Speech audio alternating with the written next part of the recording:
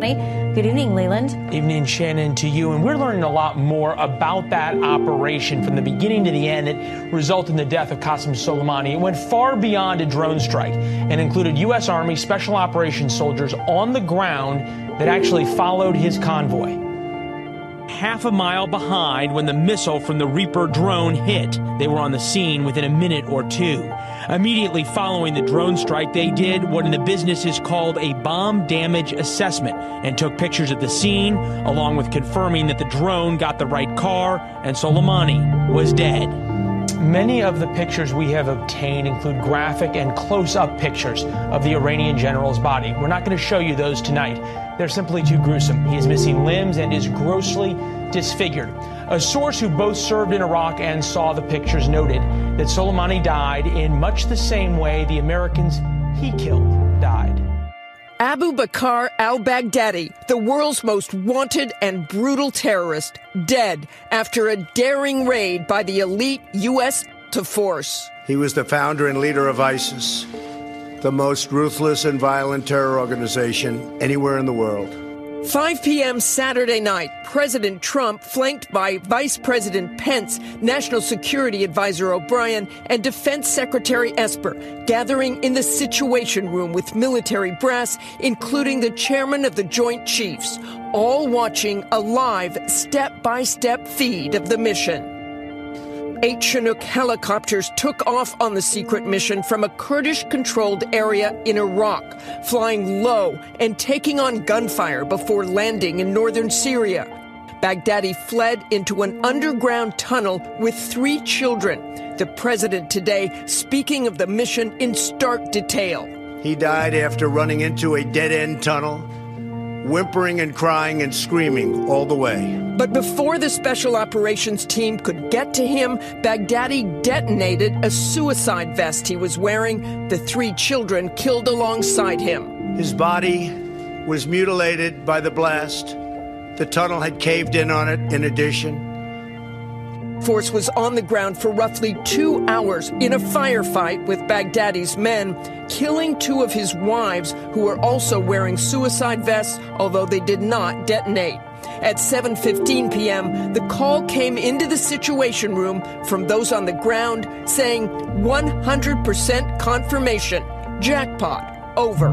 We took highly sensitive material and information from the raid, much having to do with ISIS, origins, future plans, things that we very much want.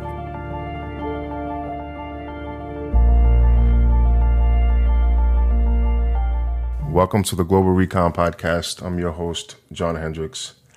I have a special episode for you guys today. My guest is Dan Ibach.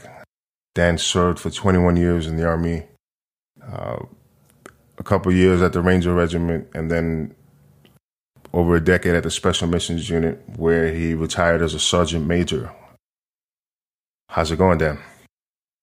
Doing well, John. How about yourself? Can't complain. All right, so let's start. So there's a lot to talk about. You have extensive career in the Army, special ops career. But let's talk about some of the businesses you are involved with at the top of the show, and then we'll get into your story. So you're an owner and instructor at Archon Ready Group. And then I am. You're also running a security company. Can we talk about that a little bit? Yeah, absolutely. So, when I retired from the military in 2015, and then had some terminal leave, actually out in 2016, my family and I moved out to Park City, Utah, mainly just to ski. And, kind of did a year of that, did some catch work where I could, but, mainly just mountain biked and skied and was living the life. Then realized that, I probably needed to get some money coming in. And I was just kind of getting bored with, not being around the guys and, that culture anymore. So I did some work with Velocity Training, separate from Velocity Systems, but Velocity Training, worked with Air Force Pet Rescue, doing some land warfare stuff with them, which was pretty cool. And, while doing that, I was actually approached by Mel Wick and Bill Cronin, some of the founding members of the unit, about this security company, like a protective service detail or executive protection. And at the time, it wasn't something I was, super stoked to get into, although, I had utmost respect for those two. And, the pay was great. Everything seemed good. It just didn't seem to be the right fit for my family or myself. So, I passed on it. And, a couple of years later, I got cold called by one of my good buddies, Kelly Roby, that I'd been in a squadron with. And he's like, "Hey, you still interested in this thing?" And I was like, "Absolutely. Is it still available?" He's like, "Yep, I'm running it now." So, so I came on. That was about 4 years ago. We have a client, the high net worth, a couple of high net worth individuals. Anyway, so I was on one of the details, for that client, and did that for about 2 years, and then moved up to director of operations for Grizz Global, and then August a year ago they made me the CEO of the company. So, that's kind of my day-to-day job. Constantly trying to find new clients or new avenues of revenue for Grizz Global, and just really utilize the problem solving and the expertise that we had from decades of doing stuff around the globe. They're at war or not at war, but just using those relationships and interpersonal skills, and then obviously the craft that we honed over our time at the unit, to really try and get some more clients. So that's kind of what I do full time now. Yeah. Nice. And let's talk about the butcher shop as well. Oh yeah. Yeah. So, my wife and I definitely like to eat, and pack as much as I can into this 160-pound frame. I actually went from 155 to 170 during COVID. So I did do the COVID-19. I'm not proud of it, but it happened. So we up in Park City, there just wasn't anywhere where you could get, really high quality cuts of meat. I mean, there's a Whole Foods, and nothing against Whole Foods, but it is what it is, like everything Amazon does, right? But so we always wanted to do it. We had the financial resources to do it. We just didn't have the know-how. And so we were down in Vegas, and Vegas doing work with Grizz, and Vegas is a hospitality city, and it's just what you have and who you know. So we had hockey tickets. We're introduced to another couple that needed hockey tickets. Gave them some tickets that night. They took us to this food truck rodeo, introduced us to one of the judges that had been the executive chef at the Cosmopolitan and a Food Network Chop champion, and he was judging this food truck rodeo. So I talked to him. His name's John Courtney. Anyways, he was moving up to Park City with his wife. So about a year overlap up there is when COVID happened, and we're like, "Hey, John, this is something we've wanted to do. Wanted to do this butcher shop." He's like, "Yeah, I'm all in." So we opened that up. We've been open since January, and the thing's going gangbusters. It's pretty cool. We were kind of ships passing in the night at that point. Then my wife and I moved down here to Vegas, and he and his wife were up in Park City, and then we have a third couple that's partners on it that are up in Park City also. But yeah, it's pretty cool. It's a little like European, not really deli. I'll use the term deli, but European butcher shop. It just has really, really good stuff. And you go in there, and John, he's a genius and has all the information. So yeah, I'm super excited that happened. It was kind of I don't call it a passion project, but I guess it is a passion project because I had no idea about how to whack up an animal other than skinning deer and stuff growing up. So nice, awesome. And what's the name of it if anyone's interested? Oh yeah. I guess I should promote that tonight. It's Chop Shop Park City. Check us out on the web, at www.chopshopparkcity.com, or Instagram or Facebook at Chop Shop Park City. Nice. All right, cool. So now let's change gears a little bit and let's talk about your entry into the Army, and if you can walk through getting into Ranger Battalion and talk about that entire experience. Yeah, absolutely. So, growing up, I think, I was probably like all of us, I just played Army, all the time, read every book I could about it. Anyways, I think it was something I always knew I was going to do. And then to top that off, I didn't leave myself any other options. I did very poorly in school, just didn't apply myself. And, maybe some run-ins with the wall, that kind of forced me down that path. So kind of set myself up for success there to go into the military. But, like everybody said, don't trust your recruiter. So I had like this 11 X-ray contract, right? And it's like, well, what's that? They're like, oh, you can be whatever you want to be. I'm like, oh, that's awesome. I told my recruiter, well, I want to go to Airborne Ranger. I want to go to Airborne School and then the Ranger Regiment. I kind of knew the difference between Ranger School and the regiment going into it, just from my own research. And yep, you're all good. So show up at basic training. Tell my drill sergeant, like, yep, I'm going to go to Airborne School. He's like, no, you're not. What? He's like, yeah, you got to, you got to volunteer for that. So anyways, I forget how that came about, but somehow I got an airborne contract in basic training. I think maybe, I got was platoon guide or something. I don't know. I did well at it. So they gave me that. So I get to Airborne School. And I'm like, well, I want to go to Ranger Regiment. Like, okay, well, there's this hut over here, like this little place where the regimental recruiter was. Just go over there, and that's where you get your contract. So I went over there, bang on the door. Every day, no one's there. Every day, I'm sliding notes under the door. I get nothing back. So it turns out the guy's on block leave. So this whole time I'm there, I'm like every day. I mean, the anxiety's starting to build up. Well, it comes the end of Airborne School and I graduate and I've got orders to the 82nd Airborne. I'm like, no, this is not at all what I want to do. So outside of Airborne School, like the Chow Hall and Barracks, there's like these wrought iron railings. So the bus pulls up from Fort Bragg and, the staff sergeant gets off and starts calling roll and, well, my name's on it. So I take my 2 duffel bags, I padlock them to this railing, because I'm not going to go to Fort Bragg.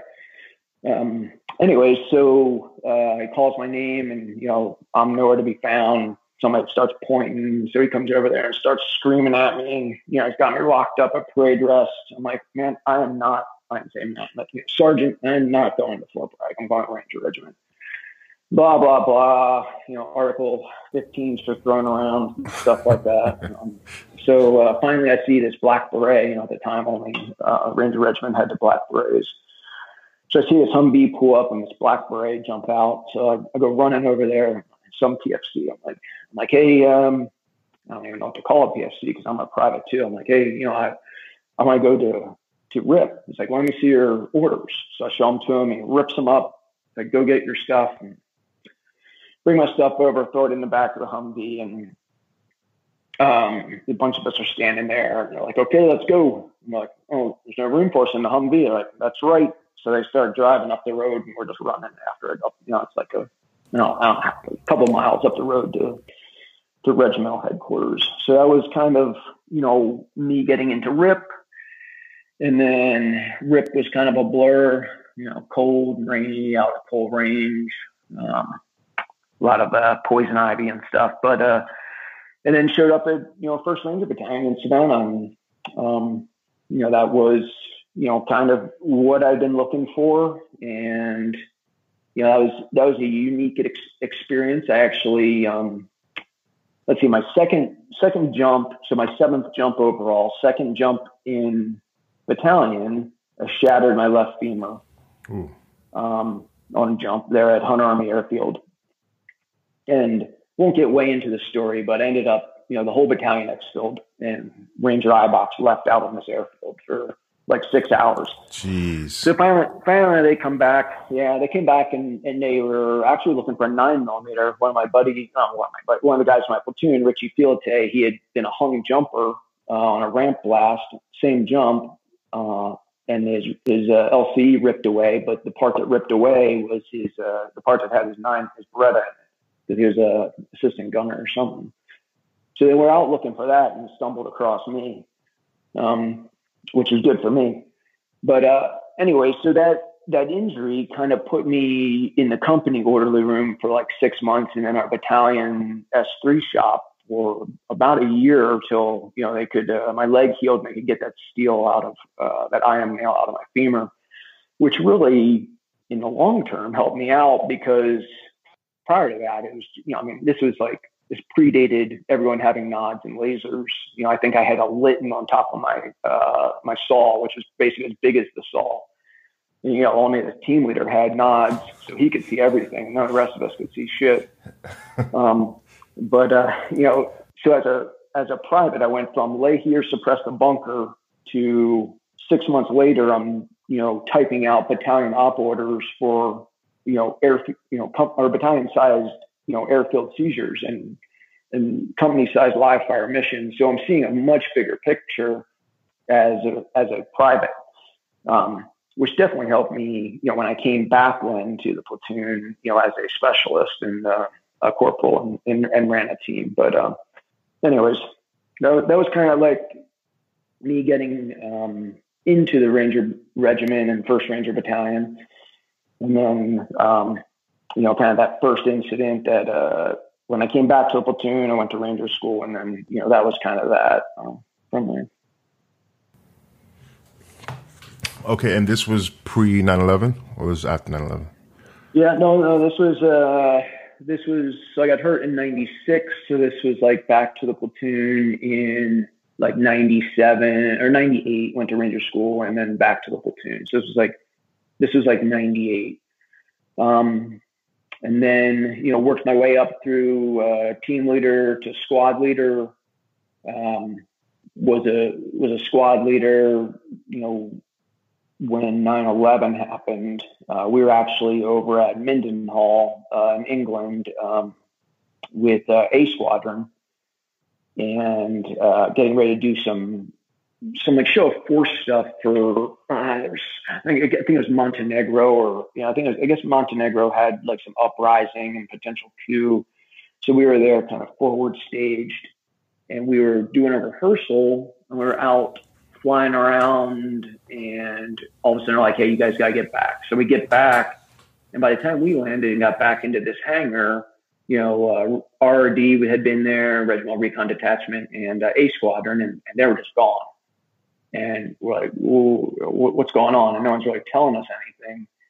Like, here's live rounds. We just need you to guard this base now. So we stayed in England for like 2 weeks guarding Mindenhall Air Base, which is a U.S. base in England, or a joint base in England, north of London. And we just stayed there guarding this until we could get an air ride, get a plane home. And then it was, we had been on. 1st Battalion was on RF1. My company was the Ready Company, and 375 gets picked to go do, Objective Rhino as B Squadron and A Squadron are doing Gecko. And I was like, screw this. If, the closest you can get to war is a war kicks off and your battalion's on Ranger Ready Force 1, and your company is on the standby company, and a whole different battalion gets to go. So that was it for me. Jacked it in at battalion and went to selection. And you went to selection in 01, or? Yep. Just right after, as soon as I could get back after 9/11. So that would have been, the spring of 02. Sorry, spring of 02. Okay, so can you talk about, if anything, can you talk about your experience sort of going through selection and making it, and maybe how, was it more, did you find it more difficult than like Ranger School or RIP? No, I mean, I didn't at all, actually. I didn't find it more difficult, and I can talk about it, in some regards. So, RIP, like I said, was just kind of a blur, just like an extension of basic training, just more people yelling at you. Ranger School, I mean, to be honest, I slept through Ranger School. I think it was, probably one of the most worthless schools I ever went to. It was supposed to be a leadership school, and I didn't learn anything. I remember thinking that I wanted to stay awake to learn this next block of instruction and immediately asleep. I don't understand the philosophy of that school. I've heard it's changed, but for the better. But when I went through, it was, just basically learn nothing and try and stay awake. So, going to selection, I didn't really have like any intel or anything going into it. Other than there was a guy in our platoon, there was guys from our company and our battalion that went and you're like, yep, that guy's definitely going to make it. And they did.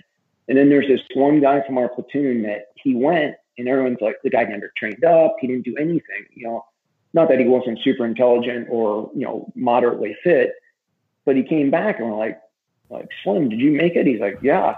Like, holy crap. And then it was just like a mass exodus. If he could do it, we all could do it. That's funny. So we went, myself and two of my friends went at the same time. And basically, we had gotten some info on nutrition. That was kind of about the only intel I had was, hey, you can eat whatever you want type thing, take candy bars or, gels or goos or whatever. But, other than that, I didn't really know anything. And going up there, I guess, without giving up the ghost on anything, what I found was that the process was extremely liberating for me because I could do what I wanted, when I wanted, how I wanted. I mean, basically there was very minimal, by design, there's very minimal instruction. And there's no encouragement or discouragement. It's just, here's where to be, where, what time, and how much weight to have. And people would melt down of, should I wear my Gore-Tex? Should I not wear my Gore-Tex?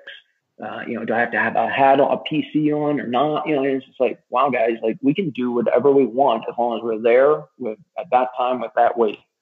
And so for me, that was super liberating, and kind of what I'd wanted my whole military career to be. So I kind of finish up the, selection. At the end of it, there's a part where, you get talked to and stuff. And I didn't do as good at that portion of it. I was treating it more like a promotion board or an NCO of the quarter board. And I had done quite a few of these NCO of the quarter boards. Had actually been USASOC NCO of the year, like 2 years running, and regimental NCO of the year, like for 3 years. So I was treating it like that, and it wasn't at all what they were looking for. So, I got told to come back the next day and rethink about what I was doing. But at the end of it, they decided, they told me, hey, we're going to take a chance on you, Sergeant Ibach. And, I was very happy about that. And I went across the hall up there, and they have kind of everything that you'll be issued when you get to the unit, to the operator training course, is laid out there. It's a lot of stuff, you can imagine all the different mission sets and all the equipment and paraphernalia that goes along with it. But it's all laid out in all different sizes. And the idea is that you try everything on there so that day one of OTC, you can start training. You just get issued everything in your size. Well, I was convinced that they were going to change their mind. So I just started throwing shit on and saying it fit. So day one of OTC, I had like boots that were too small, gloves that were too big. I had like a a dark helmet, Spaceballs helmet. So I ended up having to DX everything when I got to OTC, but it all worked out in the end. But yeah, I mean, selection was great. I mean, I had a really good time up there. I mean, so anyways. So the special mission units, like when compared to an infantry unit, is much smaller in size. Since the wars began, the special mission units are responsible for an incredibly high number of enemy leadership killed or captured on the battlefield. Some of the things that took place in Iraq from a battlefield perspective are quite remarkable. the dismantling of terror networks at the speed and pace that the task force was working crushed Al-Qaeda in Iraq. But throughout this campaign, the British SAS was also in Iraq and going after some of these groups. So from the origins of the unit to working with British Special Forces on some of the most significant counterterrorism operations in our history, there's a strong connection between the American Special Mission Units and the British Special Mission Units. You have a unique experience in this regard. Previously, I'd had a former JTF-2 sniper on the podcast, and JTF-2, for the audience, is Canada's Tier 1 unit. The Canadians hold some of the longest recorded sniper kills. So when I asked him, like, what contributes to that, he was basically saying all of the training that they do with American units, British units, and other special operation units, and all the knowledge sharing that they have, you guys have going on, is what contributes to that. So can you talk about your time with the SAS and how that cross training and sort of information sharing amongst units is beneficial?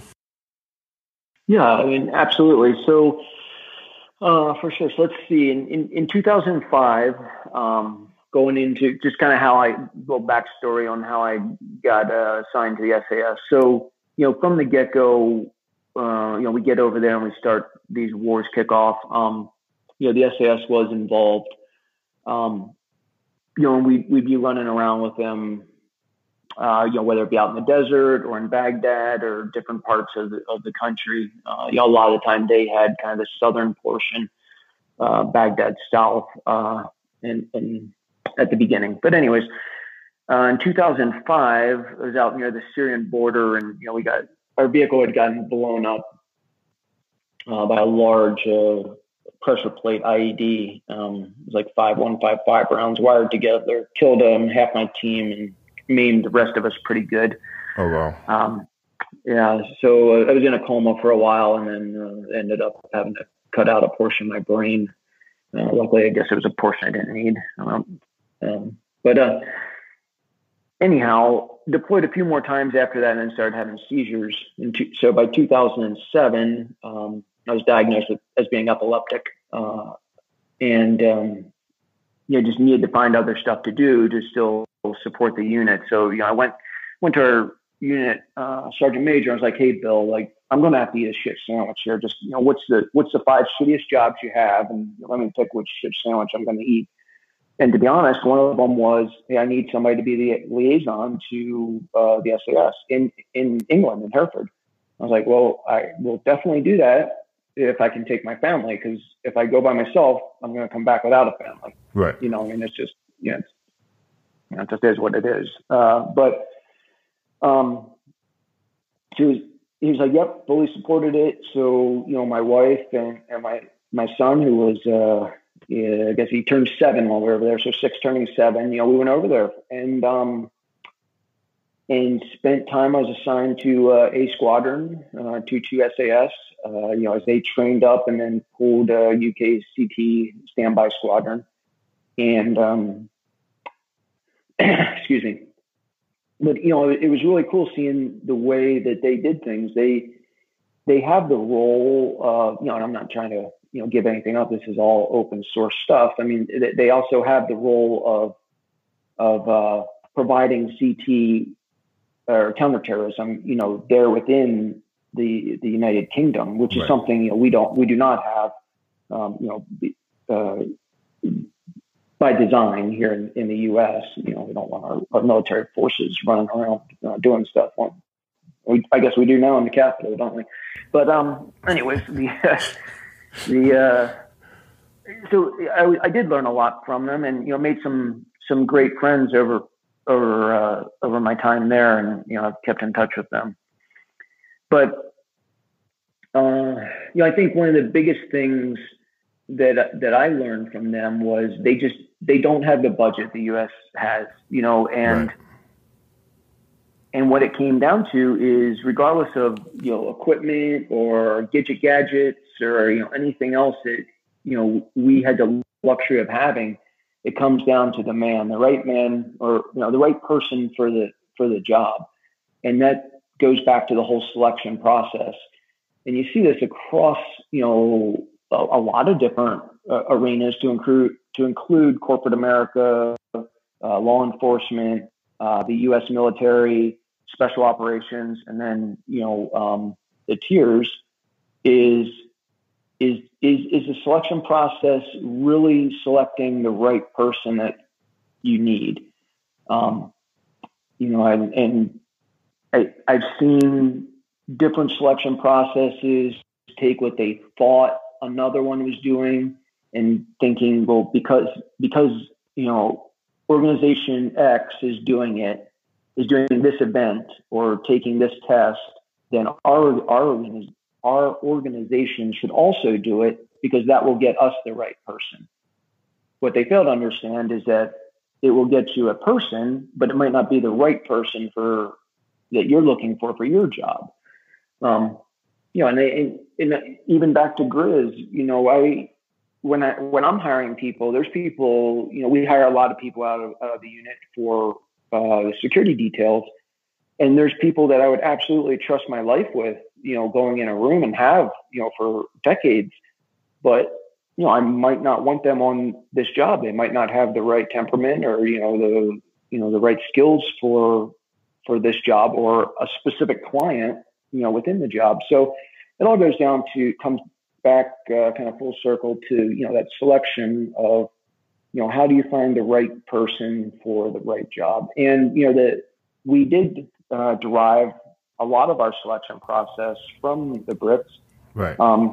Ours did morph from theirs. And actually, I think it was like Mad Cow or something, not a couple years ago, a decade or more ago, something was going on in England and they had to run selection here. And, it was interesting to see it, having run our selection a few times and going through it once, seeing, their selection being run here in the States and going through it over in England, just seeing the difference in the two, not right, wrong, or indifferent, just, the ways that they go about getting to the right person. Right. So. And even though there's a lot of similarities, I would imagine there's just some differences at the personality level. It probably changes the way some things are done as well. Absolutely, yeah. I mean, there's cultural things. There's there is definitely personalities. I mean, even within our unit, each squadron had its own personality. And then within the greater organization, the tiers obviously have their different personalities. But yeah, and then like I said, the SAS, they have a personality that's much akin to ours, but somewhat different also. So, how many deployments were you at that moment where you were injured? Well, I guess that was my fifth deployment. Let's see. Yeah, fourth or fifth deployment. I don't remember. I think it was my fifth one. Okay. Yeah, and at the time we only had the 3 squadrons, so we were doing 90 days on, or 3 months on, 6 months off, and just kind of running at that pace. And in those days, Iraq was a pretty dangerous place. It was. I mean, it was.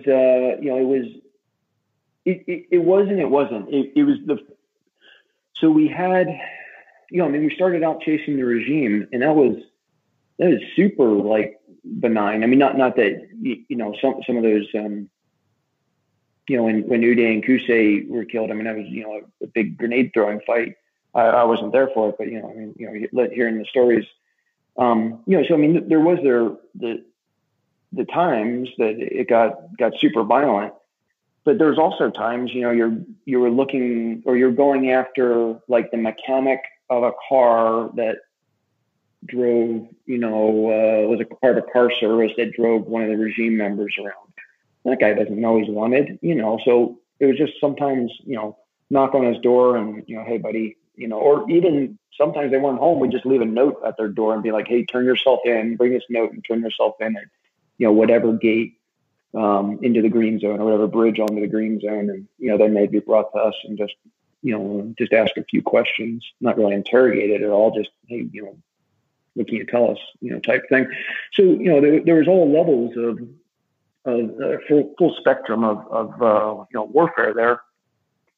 But yeah, as we started pushing out and really dealing with the foreign fighter networks, that's when it started to get a lot more violent. I really, I don't, you could say that we created it or we created the void that allowed, all that to come in, just like you could say we created the void that allowed ISIS, not we, but the U.S. government. I remember, when we got to Baghdad after the invasion and everyone was super happy and, we were going out to eat and, just, when you have armor on, you basically just have a pistol down your pants,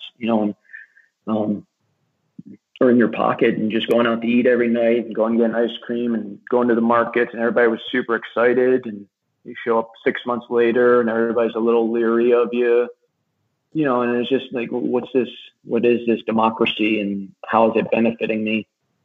And then, once the regime was done, there was kind of like a void there of leadership within Iraq. I know the State Department had a role, but, there was kind of a void there as perceived by me. I didn't have all the info or anything. And then you kind of saw Al-Qaeda move in and kind of fill that void.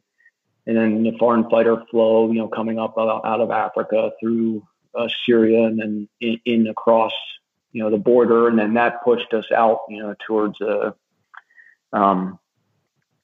HIT and Al-Qaim and Al-Assad and everything.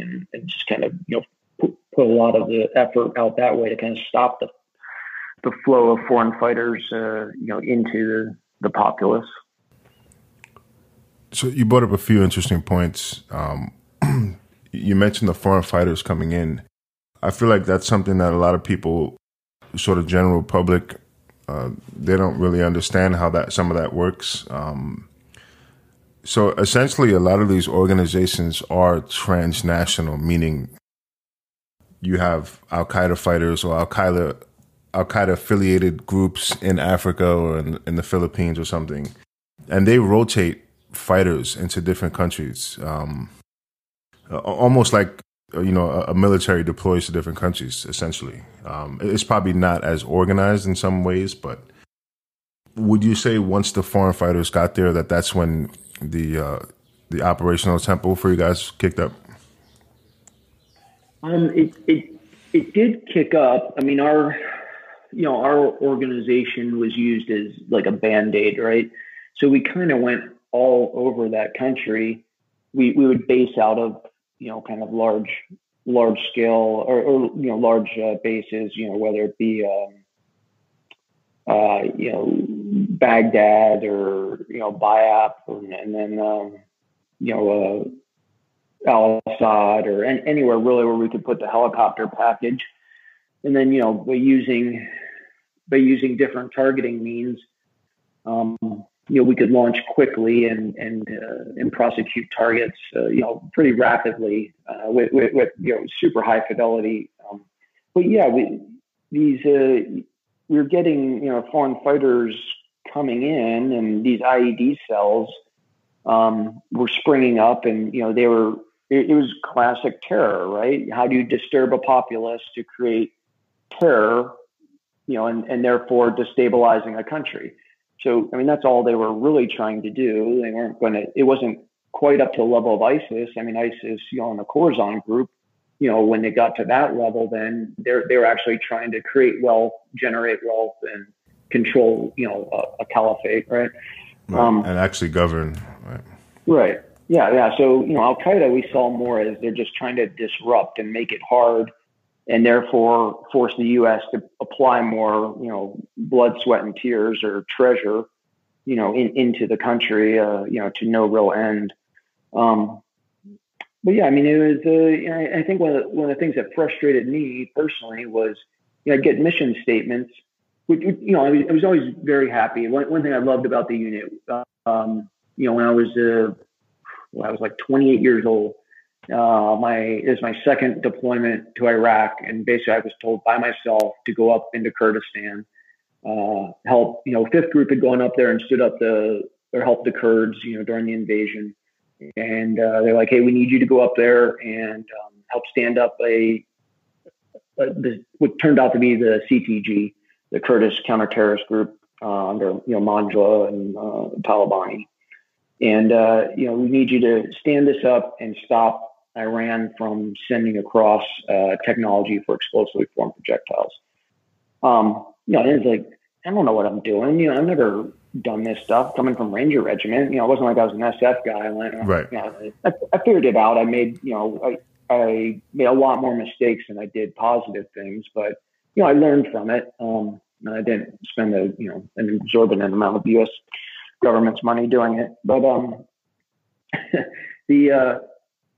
of the things that really kind of, but I guess back to the mission statement. So my mission statement for that was just stop Iranian flow of technology, not how or anything, just go do it, which was great. It was scary, but great to have that level of freedom.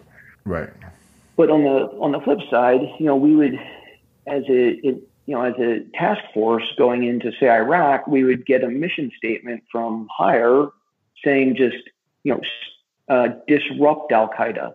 It wasn't ever stop Al-Qaeda or kill Al-Qaeda or crush Al-Qaeda. So it was like, well, disrupt them till when? Till Christ comes back? Like, how do we win this? And again, it's just my perception of it, but it always seemed unwinnable. No, I mean, we had a blast doing it, and we took a lot of bad actors off the board, and it was all good. But in the back of my mind, I was always like, are we going about it the right way? Like, would it be better?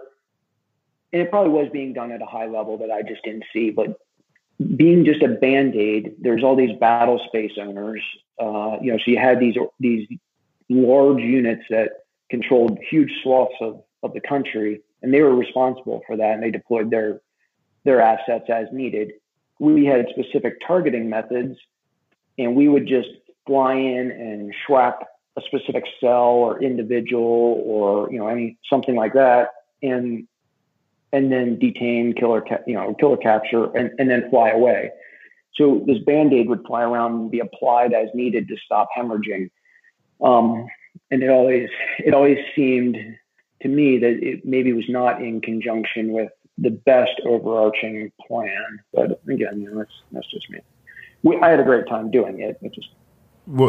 That's something I've heard before from guys at the tier 1 level. Like, not it wasn't put in that way, but they did speak about how difficult it was for the infantry working in some of those areas where it's like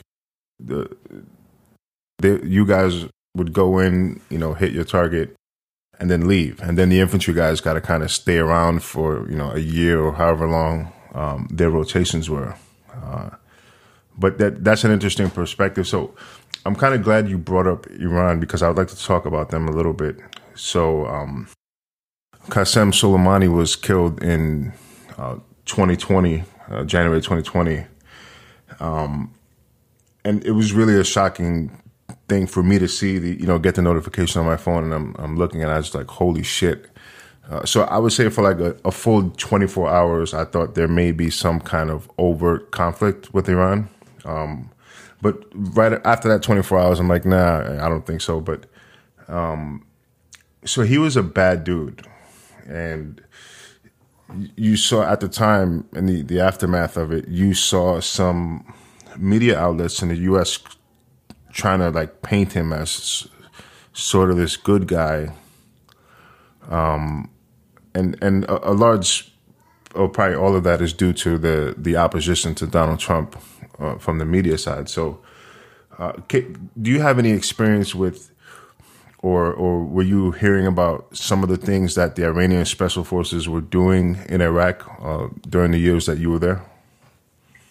Yeah, of course. So So Soleimani, I mean, he was always on our radar, anytime, and he made, forays into Iraq, to talk to people and meet with people. And, we would launch, or when I say we, at one time it was while I was there, and, other times, organizations would attempt to kill or capture him.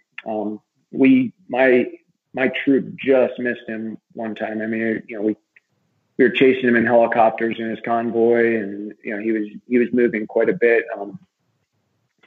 Anyways, we weren't able to kill or capture him. We definitely saw, maybe not on our end, like at the tier level, but we definitely saw at the U.S. government level, the Iranian influence.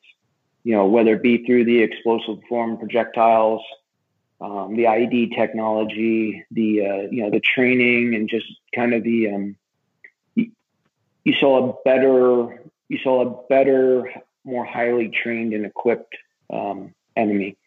Now whether that was coming from Al Qaeda or coming from Iran, I think it depended where you were in the country and who you were going against at that particular time.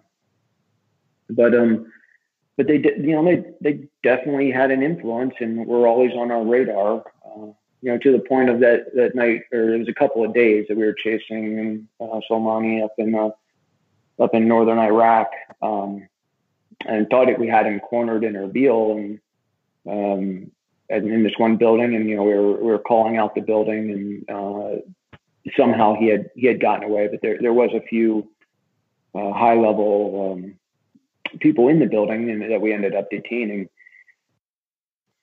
But anyways, so they did have influence definitely in the region. It seemed to all be in an effort to, again, destabilize the American government.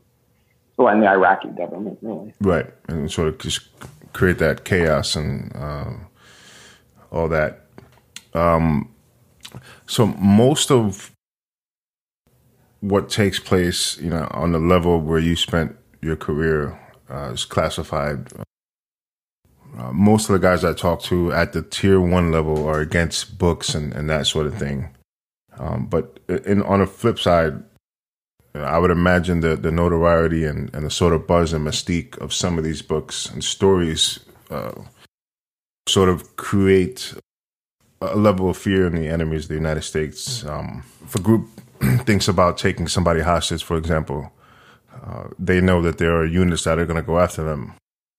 But a couple of years ago, there was a report that Kim Jong-un, the dictator of North Korea, in particular, he feared a potential assassination attempt from U.S. Navy SEALs. What are your thoughts on some of that? Yeah, Charlie Sheen, right? Go get him. I can't really speak to that. I mean, it seems like, we have, we've done a fair number of hostage rescue missions, between, the Navy and us. They've generally been in the theaters of armed conflict, and then the Navy has had some, that have been made into some movies about, some ships and stuff that have been taken. Right. I think that should always be there for, anyone that thinks about taking American hostages, that, that is I think that's a great deterrent. There's also a lot of, how that whole process happens is a lot of money to the U.S. It's, it takes a lot of political capital, depending if it's other members of other nations, they have buy-in of whether or not the mission gets approved or execute authority is given. For a hostage rescue. Right. If you had, say, a multinational group of hostages, those other countries, have a buy-in on whether or not, an assault force gets launched, or if it's a unilateral or a multinational assault force, and how all that's done. So, there's a lot that goes into it. But I do think it should always be a deterrent. I mean, that's why the organizations were stood up, was to be that deterrent. To hostage takers. I think during the past, since 9/11, a lot of the effort has been more of keeping all that threat to the homeland away from the homeland. So like I said, that we've done hostage rescue missions, but they've generally been in Iraq or Horn of Africa or Afghanistan or Syria. So I know the unit had conducted several hostage rescues in Iraq. Were you ever on any of those missions? I was. I was not on any of them where we actually found the people we were looking for, but some of them lasted over multiple squadrons deployments. So yeah, it was kind of a constant search, and it wasn't. I mean, we dedicated effort towards it, absolutely, and it just if you didn't have anything to go on, and you prosecuted targets, you did have something to go on. Are you able to talk to sort of the difference in approach or the mindset of the operators if you're going to a place where, let's say there's an IED maker, a bomb maker, and your mission is to kill or capture the guy, versus you're going to a house where you think there may be hostages and you have to rescue them? Can you just talk about the difference in approach, or if there's anything you can speak about in that topic? Yeah, I mean, absolutely. I mean, it's totally a different mindset. In my opinion, hostage rescue, I'm there to put myself between the hostage and the hostage taker. I'm either going to do that through surgical fire, or I'm physically going to put myself in that position. That's where the whole speed, surprise, violence of action, the use of dogs, or anything we can to gain the upper hand, to again, save the hostages. One thing that we had some Russians come over, from that school hostage situation in Beslan. And, one of the things that I took from them was, and it had not really occurred to me prior, and this was, maybe after being at work for 6-8 years, was like, they're like, you Americans think that you're going to rescue all the hostages and high five and drink Budweiser. He's like, if you get one hostage out, it's a success. And, it really kind of resonated with me. Not that it changed the way we did anything or the speed at which we worked at or anything, but just that it kind of made me realize that, what failure really was. Is failure where we do lose a hostage, which, is absolutely horrible, or is it, just the mission is a total failure, or is there no failure at all? Kind of going back to, Eagle Claw and everything. It's just, the guts to try type thing. So anyways, that kind of resonated with me. But back to your question, if it's just, some scumbag IED maker or something, I'm not going to risk my life or any of my mates' lives, going in after this guy. I may not even risk a dog in there. I mean, that's where, we're trying to get that guy to make, or, that person to vote. We may have enough information on them, and the rules of engagement allow, for just a kinetic strike on them. Meaning, somebody, basically an aircraft drops a bomb on them. If we do show up at their house, we're going to try and get that. We're going to try and elicit gunfire from them so that, we can engage them. If the rules of engagement are set that way. And, at some point it'll ultimately will have to come in, and then, then your clearing techniques are adjusted based on the fact that there's a guy in here that might have a bomb, versus I got to get in there and stop, a hostage taker from executing a hostage. So there's inherently more risk for the operators if you're on a hostage rescue versus you're on a kill or capture mission. Absolutely. But yeah, well, I'm not saying more risk. You're just willing to take more risk. Okay. So yeah, I mean, you're willing. I mean, and that's why, you know, I'll go down a little bit of a rabbit hole here, but you know, that's why the backup pistol, right? And because if your primary went down, I don't have time to fix my primary. I mean, your rifle, I have to transition to a pistol because I have to make a shot. You know, or if I'm going in with two pistols, I have to transition from one pistol to the other. You know, and then you start asking some organizations, you know, okay, so why do you have a pistol? Well, I need a backup.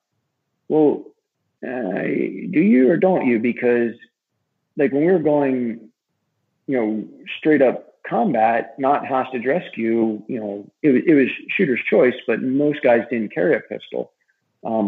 You know, maybe you carried an extra magazine for your rifle or something. You know, and if your rifle went down, you just took a knee and got it back up. You know, that transitioning to the pistol was really a hostage rescue thing, but because you had to do it, right? I have to continue to move forward and take a shot, surgical shot, or get myself in between the hostage and the hostage taker. So are you able to talk about, so since you joined pre 9/11, and I've heard this from different guys on different podcasts, are you able to talk to some of the differences in approach? Like one of the things that you hear in books or people talking about is guys would throw the flashbang in and run through the door and then you fight it out inside a room or whatever. Did any of that change over time with experience for you guys, if you're able to talk about that? Yeah, I mean, the techniques and tactics and procedures evolve daily. You know, I remember, you know, we started, this is my squadron, you know, I can only speak to what I was there for. You know, we started, you know, doing these huge assaults on, you know, like descending teams, like blowing in through windows, you know, maybe not descending and blowing in through windows, but you know, climbing teams, window charges and all this stuff at the start of the war. And I'm like, wait, you know, does this really make sense? Like, again, we're going after this mechanic type guy to just ask him, you know, where's the car at? So maybe we can beacon it. So maybe we can, you know, find out where it goes to pick somebody up. You know, do we really need to, you know, do a squadron assault on this guy's house? You know, so even from changing those kind of techniques to constantly evolving, you know, everything, whether it be through in training or at war, you know, one thing that the organization was very, very good at was the after action review. And they were super brutal. We didn't spend any time at all on what went right. So there wasn't a lot of, John, you know, I really want to thank, you know, John's wife brought in the cupcakes today and they were delicious. I want to thank John for that. You know, there just wasn't any of that. It was, hey, John, you know, what the fuck? What were you doing? You know, direction of clear was to the left and you went right. You know, what were you doing? Type thing. You know, we forced the topic of the stuff that went wrong because, hey, the pager might go off in 30 seconds and we know this is wrong and we have to correct it. So it's that whole issue discussion recommendation format. You know, what's the issue? Let's discuss it and let's recommend a fix to it. And then next time tomorrow when we go out on another mission in combat, or tomorrow when we go down to the range again, let's implement that recommendation. And if it works, it becomes the standard operating procedure. You know, and then that's disseminated across the organization. So working with, you know, law enforcement, working with the military, working with corporate America, like you don't see that. People are in their own little bubbles, their own little silos, and they talk sideways and down. Yeah. And they don't allow for solutions to come up. And if they do, they're immediately squashed because either it's perceived to be too hard to do or it's going to be too costly or anything like that. And if they do succeed at it, well then, okay, our little section, department, whatever has to be successful. So we can't share this because we have to be better than everybody else. And that was the exact opposite thought process that we had. Ours was, we have to share this, because why would I allow anyone else to go through this experience without learning from my mistake? Whether it be an actual mistake or, something that the enemy induced to us. So even to the point of, a deployed squadron would have, conduct a mission, some mission, they ran into some issue, they would hot wash it or AAR it internally. They would sort it all out, brutally and honestly. They would come up with a solution. And then the whole rest of the unit, it would be put out, hey, at lunch or after lunch, in the chow hall, it's going to be BTC'd in. A squadron's going to back brief us on objective, anvil or whatever it was, that happened last night or the night before. So, everybody that was possible would get in there and listen to their comments. And it just helped flatten it out. I mean, we're downrange trying to recreate the situation they had been in, and we'd implement it into our deployment and our rotation. So that whole process is basically like an extreme, form of adaptability. And so it's interesting when you mentioned, you said it was kind of brutal. So that's just brutally honest. You fucked up. What were you doing? And so in those type of environments, like when you're sitting down trying to figure things out, I would imagine that sort of tempers flare a little bit. Yeah, they do, but everyone kind of knew it going in. It's never a personal attack. Right. It was just, although, I mean, if you're an outsider watching it, you're absolutely like, oh my God, super uncomfortable. But, but it was just, everyone knew that this is the process, to make it better. Because, it pretty much everything we did would or could be life or death, so we better figure it out, and we better figure it out quick, because something has changed and what we were doing isn't working anymore. So now we got to try something new. So here's a perfect example. We had a first rotation to Iraq. We had a target that there was a barricaded shooter, and he ended up, we didn't lose anybody, but he shot four of our guys in our troop. One of the guys, like a bullet lodged against his spine, and so he was probably the worst off.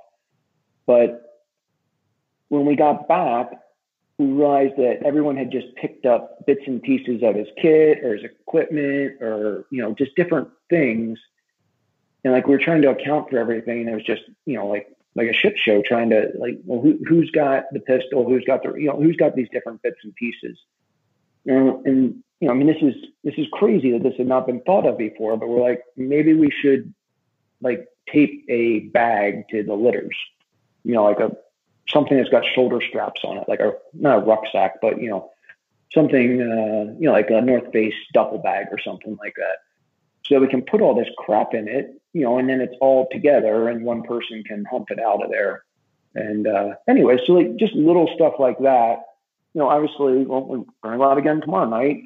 Somebody might get shot again tomorrow night. And let's not have to deal with this, losing 2 more hours of sleep because we're trying to account for stuff that when we can just throw it all in a bag. So anyways, there's a kind of a basic example. Earlier you mentioned, when you hit a target, there are times where you're like, we're not going to risk our lives and sort of pull off a risky, breach into a house or even send a dog in. Can you talk about the dogs at all, and maybe some of the positive effects they've had when you guys were running ops, or maybe even a time where a dog might have saved your life or a teammate's life? Yeah, I mean, I just went to retirement for one of my good friends just the other week, and he was one of the first dog handlers, and had a very long career doing it. And, they were telling a story. I had been retired when this incident happened. Or maybe I was working somewhere else in the building. I'm not sure. But, they were telling a story about, they had got an offset, or the helicopters had overshot a landing zone in Afghanistan and stuck them up on a mountain because they were getting shot at. They had to work their way down the mountain, and they knew the guys were down there. And it's like, hey, we know they're there. We hear them shooting. They're kind of down to this last, like almost like a trench type thing, or, like they're probably around that corner. Like, okay. And they had to send the dog, and sure enough, it makes it around the corner and just gets killed by a belt-fed machine gun like PKM. And then they were able to utilize grenades and everything to destroy that person and his weapon. That's kind of what the dogs were. And, we got the idea from the Israelis, and, they took it even a step further at times by putting explosive vests on the dog. And when it would go in and be killed, by whoever was in there, they then had the option of detonating the dog, Ooh. Right, and potentially trying to kill, depending how close it was to, or they thought it was to the person that had shot it. But I mean, they were, it's this horrible. I have a number of animals, and I've had them. Our family has always had animals, and we love them. It's just, it's a horrible thing to, live with and train with, and, do everything you can with this animal, and then know that it's really just a weapon. It's a tool, and its job is to die so you can live. Right. And that's a hard. You really see it with law enforcement. Now they have totally different constraints and restraints, but it was something that was. It always weighed heavy on the handlers, when they lost dogs. But that's what the dogs were for, was, to be lost so that we could live. Yeah, I interviewed a guy. He was at the unit. I don't know if you're familiar with him. His name is Dave Nielsen. Mm-hmm. And he was a dog handler for a little bit. And then he went back to being an operator and a sniper. But his dog was the dog that he was running with. I think it was 06, was killed in Iraq, and or they assumed she was killed, but they couldn't find her. And it was a nighttime op, and then the sun starts coming up, and they've been looking for a while at this point, and they just couldn't find her. So it wasn't like there was an actual body or something like that, and they ended up having to leave because the sun was coming up, and more bad guys were coming into the area.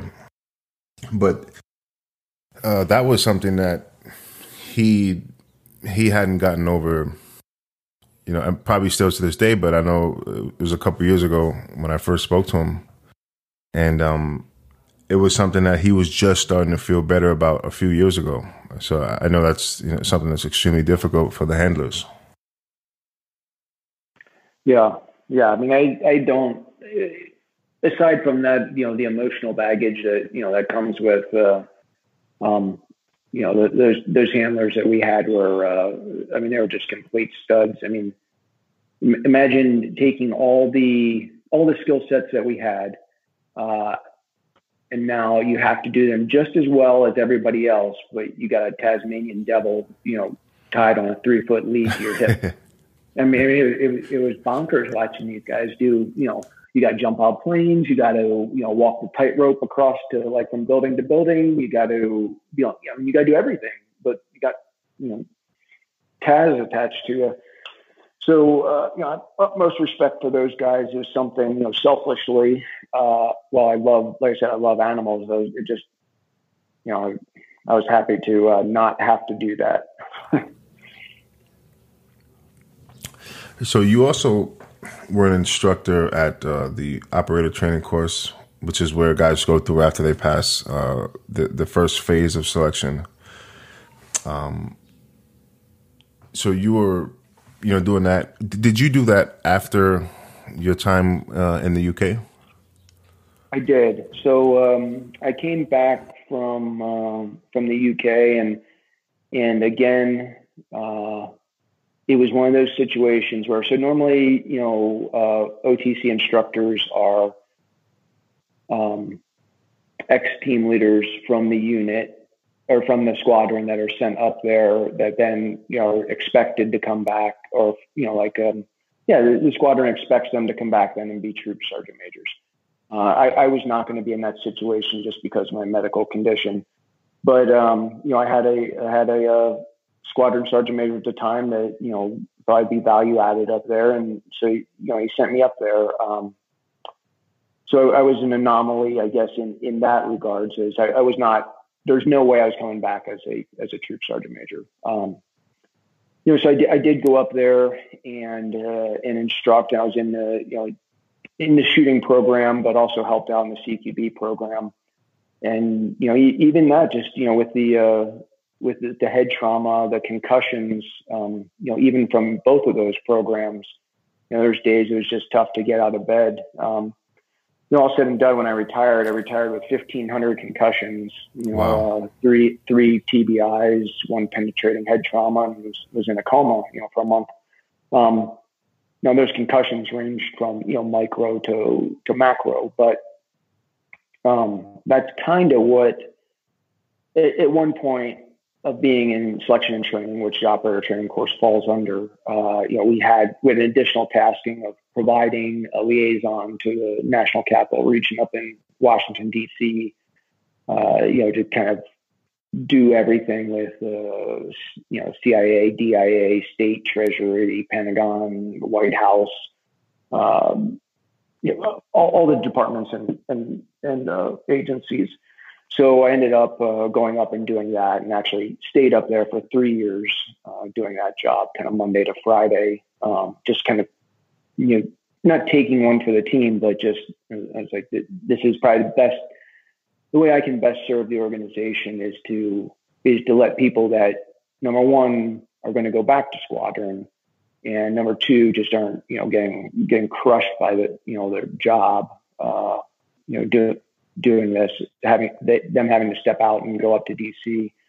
So I just kind of absorbed that job for 3 years. Okay. And so then you referred to some of the difficulties of going through the shooting and stuff. So what people don't realize is when you're shooting, especially in confined spaces, there's concussions from the rifles. You guys are maybe breaching and tossing grenades and things like that. And, while you're there, and that's part of the job to train to do that stuff, you are getting, sort of banged up a little bit on the inside. And then I would imagine it could have been worse for you because you'd had a serious injury prior to that. So are you able to, so you mentioned earlier about how you got wounded. Are you able to talk about that situation, or do you want to? Yeah, I mean, I can describe it as it was relayed to me. I don't remember any of it. Actually, I retrograded. I had retrograde amnesia for about 2 weeks before it happened. We were at the time, the place to be was doing Baghdad SWAT. Like you're in Baghdad, just crushing targets every night, living in a good house, eating good and everything. So my troop had that rotation. And then the surge happened. I forget if they called it Snake Eyes or something. And A Squadron came over and bumped us out. So they pushed us out, and we got stuck in Al Qaim. And Al Qaim, nothing against anybody in the Marine Corps that's listening to this, but it was a Marine Corps base. And it was basically just a hole in the sand. And I know you're underfunded, and you're like the stepchild of the Navy and all that. But anyways, so we get pushed out to Al Qaim, and we're living in these like rubber tents and just sucking. I mean, it was hot, and it was August, and we're out there, closer to the Syrian border, and it just sucks. But anyways, I guess at one point, we had a mission to kind of go right there on the Syrian border, maybe even into Syria. Again, I don't remember exactly. Well, I don't remember at all. But, there was a foreign fighter network, and we were going to go get this high-level guy in it. And, as the story was told to me, there was this one area that we had to go through by the border that was known to be mined. And, it doesn't matter on this podcast, but, we could not get the helicopters because we wanted to fly and not drive through a minefield. Anyways, we ended up being vetoed on that, and we drove through a minefield. We had mine clearing teams with us. They actually drove directly over the IED that we hit. And then we drove over it and hit it. It threw a 32,000 pound vehicle, like 50 feet. And wow. It killed half the people in the vehicle. While the vehicle's in the air, it sympathetically detonated a thermobaric AT-4 inside the vehicle that had just been blown up. So then, so they, one of my teammates, Sam, he survived the thing unscathed. The only person that survived it unscathed, and he can kind of break it down into like nanoseconds, like flash and then heat and then noise and just, all of it. And anyways, he kind of came to and tried to climb out and pushed me out. The vehicle, I was in the way, and like fell into a crater. And, then, everyone else kind of ran our tire tracks back to us or down to us. We were the first vehicle that beside that mine clearing team. They were in a Humvee. They were just too light to set the thing off, I guess. Or, who knows? But it was it was a very odd thing. Like the explosion, on the team leader's number 1, the new guy's number 6. It killed all the odd numbers and left all the even numbers. Wow. It killed all the people that were married or, had kids, with estranged wives, and left all the single guys alone. It was just, jumped around the vehicle and, like it said, on who it took and who it didn't, which, sounds really hokey, but it just didn't make sense.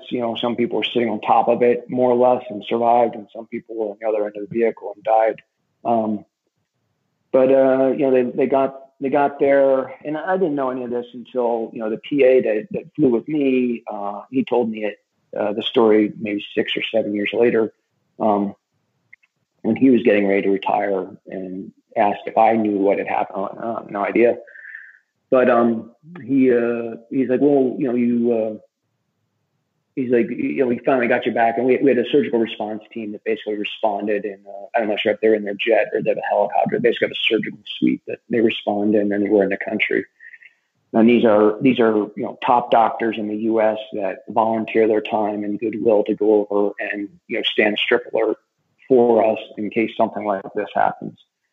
So they responded, and I was seizing, and so they couldn't intubate me, so they gave me a surgical airway, and the anti-seizure medicine they had by the time they got it there has to be frozen like a Moderna shot, type thing. But it was too warm because again it was August in Iraq, so it didn't work. So I'm still seizing, so they crike me and give me an airway.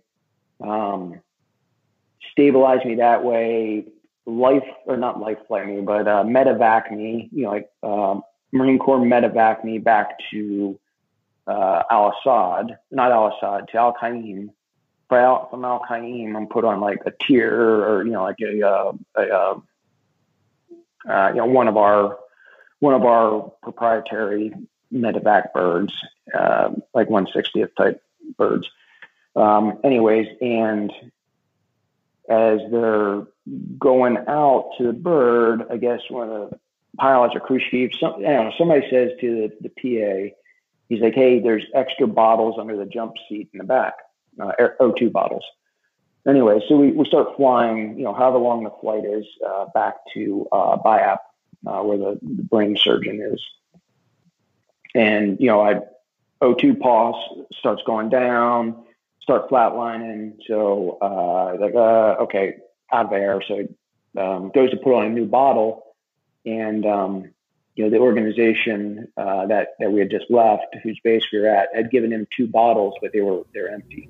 Ooh. So he had 2 bottles of nothing. So he's like teaching the crew chief, pulls him off the gun. Not that we needed the gun in flight, but pulls him off and has him bagging me, which isn't going super good. So I expire once. So he gets me going again.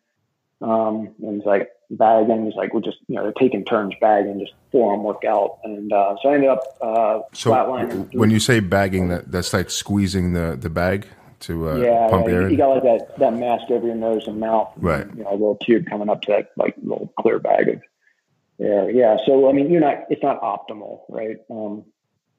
Anyways, I ended up dying 3 times on the flight, and they would just keep getting me going, like starting my heart up again. But it's pretty bad. I still have my brain exposed to the elements and everything. Anyway, so they finally he's telling me this story, and he's like, he just sat back on the seat and they kind of put his head in his hand. He's like, the kid's not kid, but this guy's gonna die, me, before we can get back, and I'm not gonna get him going again. And as he's sitting there, he looks down and sees this bottle sticking out from under the jump seat that he had forgotten about. So, anyways, gets that on. Now I'm back on O2. Everything's kind of right as rain. Get back, perform brain surgery, and everything's good. All that to be said, so all that's kind of good. And I wake up, about a month later in Walter Reed, before it became Bethesda Naval, before they combined. So I was in old Walter Reed. So I wake up there, and my folks were there and everything. But that whole time, the only memory I have is this one crazy dream, and I don't need to go into it on the podcast. But they woke me up at one point in ICU, and my father was there, and they brought me out of the coma just to see where I was cognitively, and I was about a little over a decade off on where I really was. I thought I was back in the hospital for breaking my leg on that jump we spoke about earlier. Wow.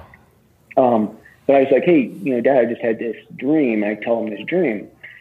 And then, obviously I'm still not right in the head. So they put me back now it's a medically induced coma. So they put me back in the medically induced coma, and wake me up like 2 weeks later, and I'm like, hey, Dad, I just had this dream. And tell him this dream.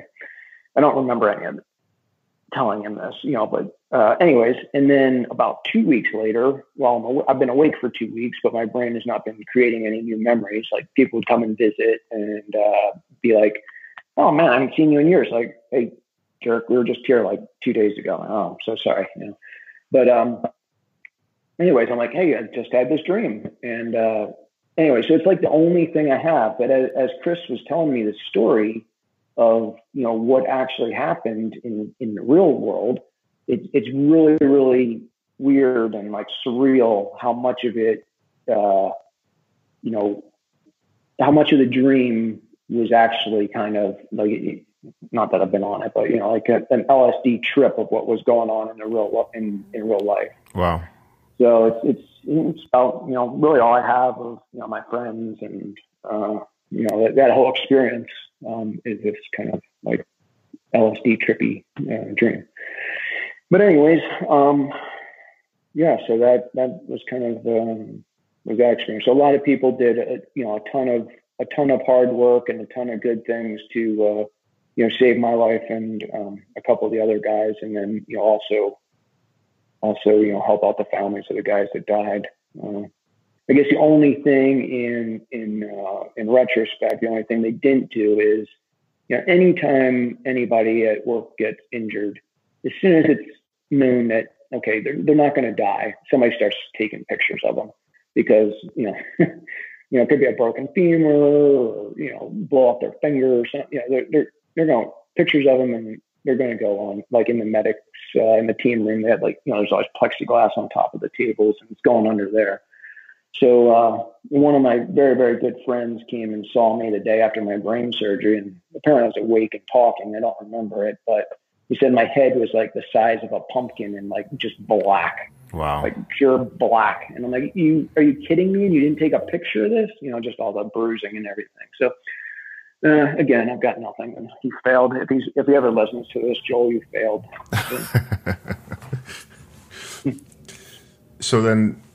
So a lot of guys in combat in Iraq and Afghanistan have had some serious brain injuries, TBIs, and there seems to be a lot of focus on how to fix that. How can you rewire brains and sort of help with some of the damage that's done, the physical damage that's done. So did you do any special sort of therapy or anything like that to help you out? Well, number one, I got very, very, very lucky. I had the seizures, but cognitively, I mean, and maybe it's just I'm used to it now. I have some memory issues. I have some manual dexterity issues with my one hand, but they're pretty minor, I guess, in the grand scheme of things. I saw one of my friends, at work. I didn't see it happen, but I witnessed, him in the aftermath. A helicopter came in and blew deadfall out of a tree down in the jungle. I think they were down in Belize, and a piece of deadfall came out and smacked him in the forehead, and he retrograded back to sixth grade. Wow. So in the big scheme of things, I'm very, very fortunate. As far as like therapies and stuff, it's like a constant like obsession, because I'm convinced, and I don't want to jinx myself, but I know I'm more susceptible to early onset dementia and Alzheimer's because of the concussion and because of the head trauma. And I want to I eat right and try not to drink as much as I should, or drink and stuff, and I shouldn't. But exercise, eat right, try and get good sleep. All those things, and almost like I heard Joe Rogan the other day. He's like, I'll try anything that somebody says is good for me. Until somebody can prove that it isn't, I'm just going to keep putting stuff in my body, to help me live longer, type thing. So the same thing cognitively. I know that I'm at a higher rate to run into those things early. So I'm constantly trying to find the next thing to kick that can to the right a little bit. Right. Have you ever tried any breath work, like breathing exercises? Yeah, I did. The National Intrepid Center of Excellence up at Bethesda, Maryland. They have this NICO. Yeah. So I went through their program, and they have a lot of great techniques. And the people there, and the docs and the nurses and the caseworkers and everybody. I can't talk enough good things about them. They were amazing.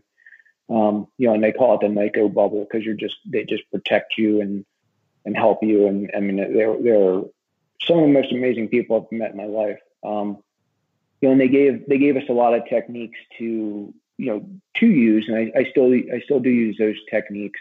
But that for me, that was 7 years ago, 8 years ago. So there is new stuff out, and I'm constantly looking for that new thing. Of course, I'm too cheap to actually spend money on it. So whatever the VA will give me, and somebody will donate to me, I'll try it. Yeah, I've been practicing breath work for the last 6 months or so. But I first learned about this guy named Wim Hof. He's a Dutch guy, and he has all these crazy, weird, sort of world records of things that he can do with his body that are just kind of unique. He climbed Everest in shorts on video. He done a whole bunch of crazy shit like that, swim under ice for X number of meters, on ice, break through the ice and swim under it and break out.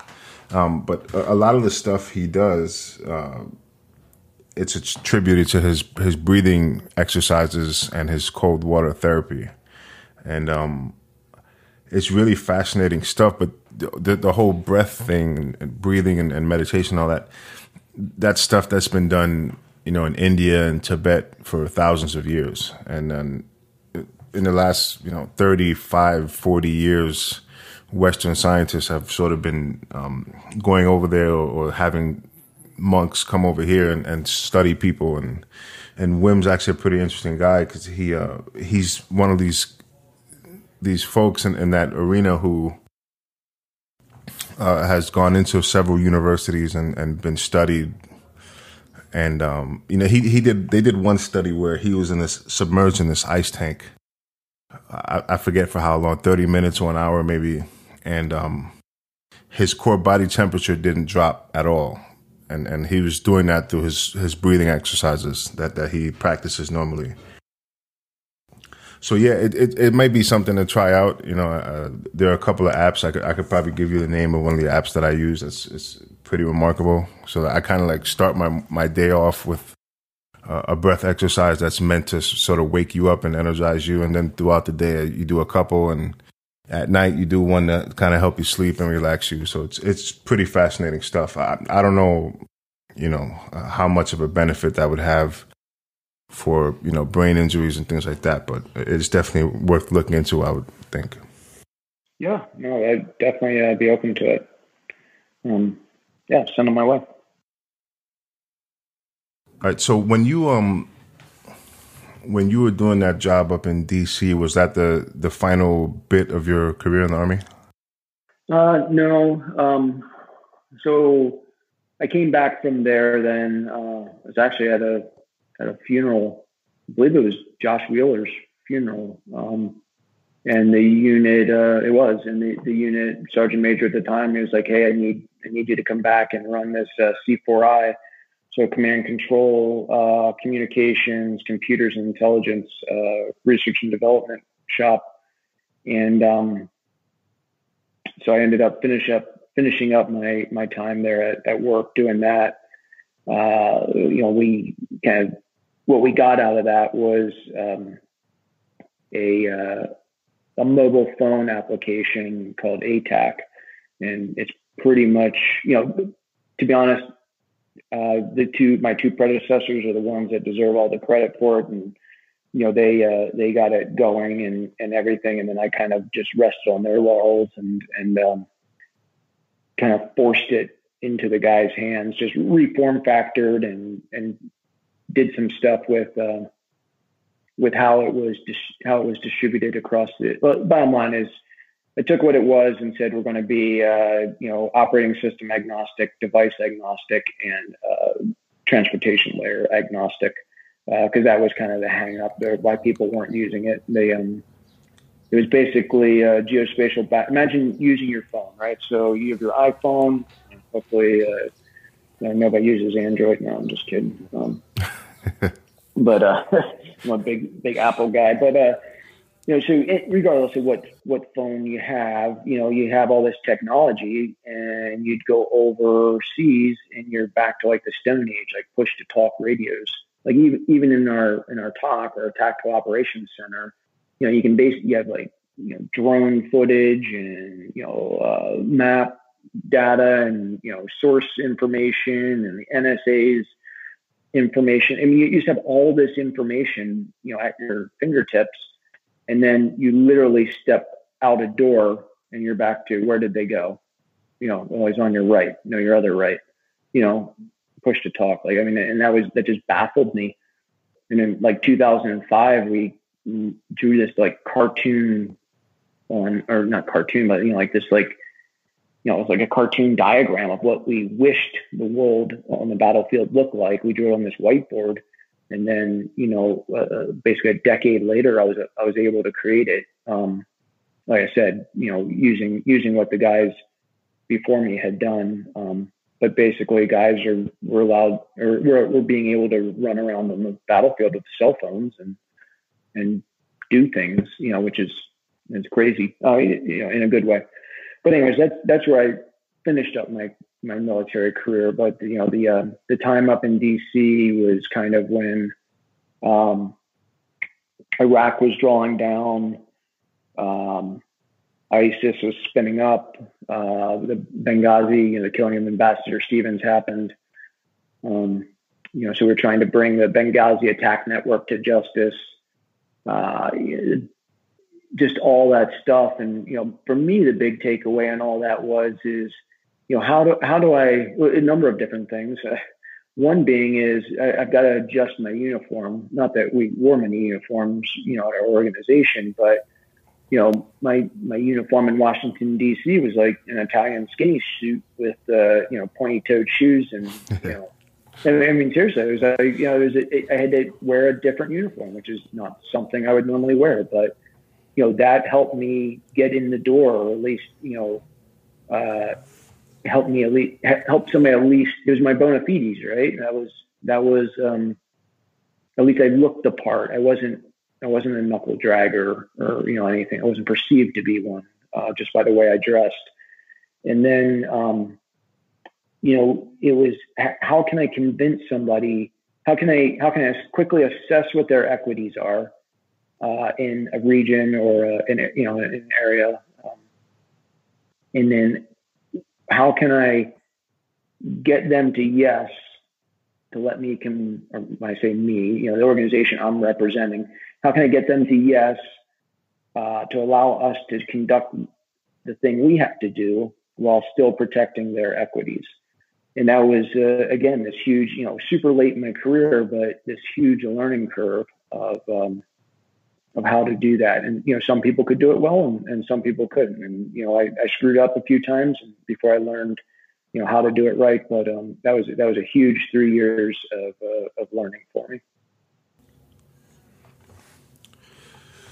Awesome. So, I appreciate you, telling your story and being honest about some of the things that you've gone through. I know that's not easy for a lot of people to sort of speak that openly. But one of the things I will say about that is guys who are going through similar situations, they hear someone like yourself who served where you served talk about it, and it makes it easier for them to go through that, and they have someone to relate to. So I appreciate you, being honest and open about that. And I want to thank you for coming on here. I know we've been trying to do this for a while, and we figured out a time that works, and it was great talking to you. So if anyone listening wants to sort of keep up with you or any of the businesses you're running, is there a place they can do that, like online? Or yeah, absolutely. I mean, I guess lastly I'll plug Archon Ready Group. I know Billy was on and probably went into in depth on our company there. With that effort, we've recently just really started expanding with airsoft and doing CQB. I mean, ammo is ridiculously priced, right? And it's nobody's fault. It just is what it is. But you can check us out at Archon. That's ARCHON Ready Group. We're running some airsoft courses, which are really catching on pretty quickly out here in Vegas. But yeah, I mean, the Grizz Global Solutions, we're always looking for, anybody, if anybody's listening and knows anybody that, needs personal security, we're always in the business of taking on new clients, for that. And, it's a lot of, former unit guys and, SF and Ranger types and a couple SWAT guys. And then, if you're in Park City, Utah, definitely check out Chop Shop Park City. It's located in Kimball Junction in between the Best Buy and Hearth and Hill. And, I can throw my name in there. I don't know what it'll get you, because John doesn't like giving stuff out for free, but which is good. That's why we stay profitable. But definitely go in and check it out. There's some great meats in there. But, and John, thanks a lot for having me on. Yeah, no worries at all, man. I'm always happy to sit down and have these conversations. So again, thank you for doing this, and I want to thank you for your service as well.